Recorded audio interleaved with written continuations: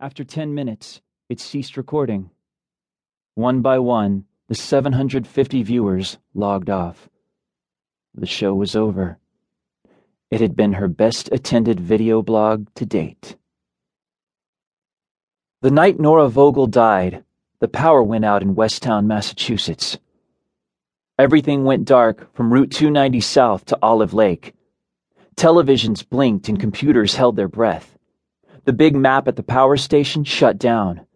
The grid had a disconnect, and dot by dot, the colored bulbs representing the homes of Westtown popped off like Christmas lights.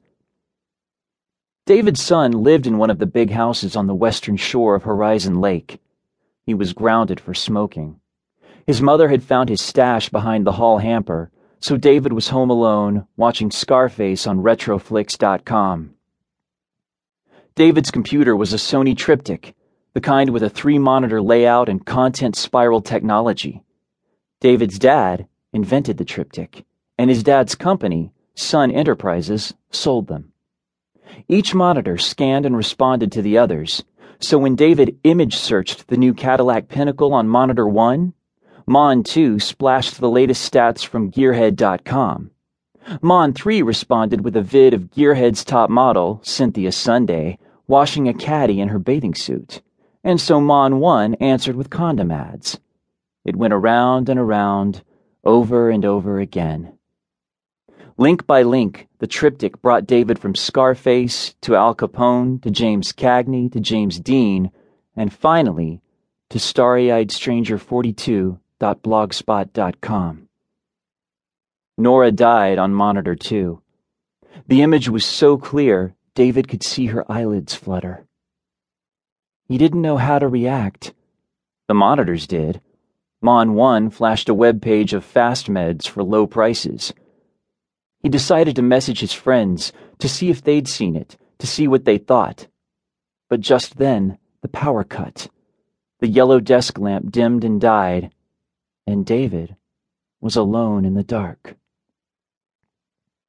Across the lake, Charlie Navola stood on the beach and stared at the yellow glare of David's son's house on the opposite shore. Charlie cradled a suede jacket in his arms. The vintage leather smelled vaguely of soy sauce and the fruity perfume of a person he sincerely hoped he'd never see again. He didn't know about Nora Vogel's suicide. He didn't even own a computer. He just wanted to be alone. And as he watched, the houses along the West Bank went dark. A power outage. Charlie saw something prophetic in that. His house was off the grid.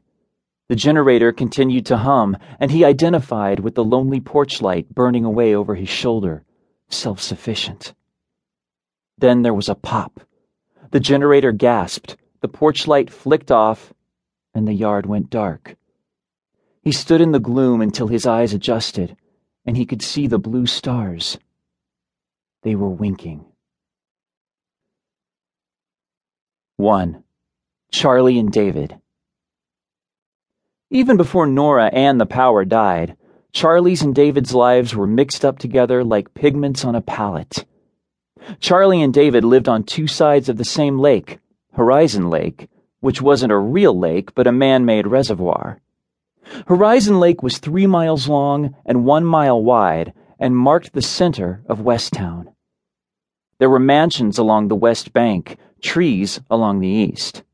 The biggest mansion belonged to the Sons. It was a 4-story glass palace, split down the middle like a dollhouse so that the family inside was always visible. At night, the Sun House, true to its name, blotted out the stars, tossing its white shadow across the water.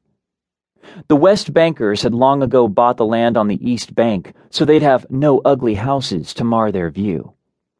The only lot they couldn't buy belonged to a botanist and his wife, Charlie's parents. The land had been in the family for years, and they refused to give it up at any price.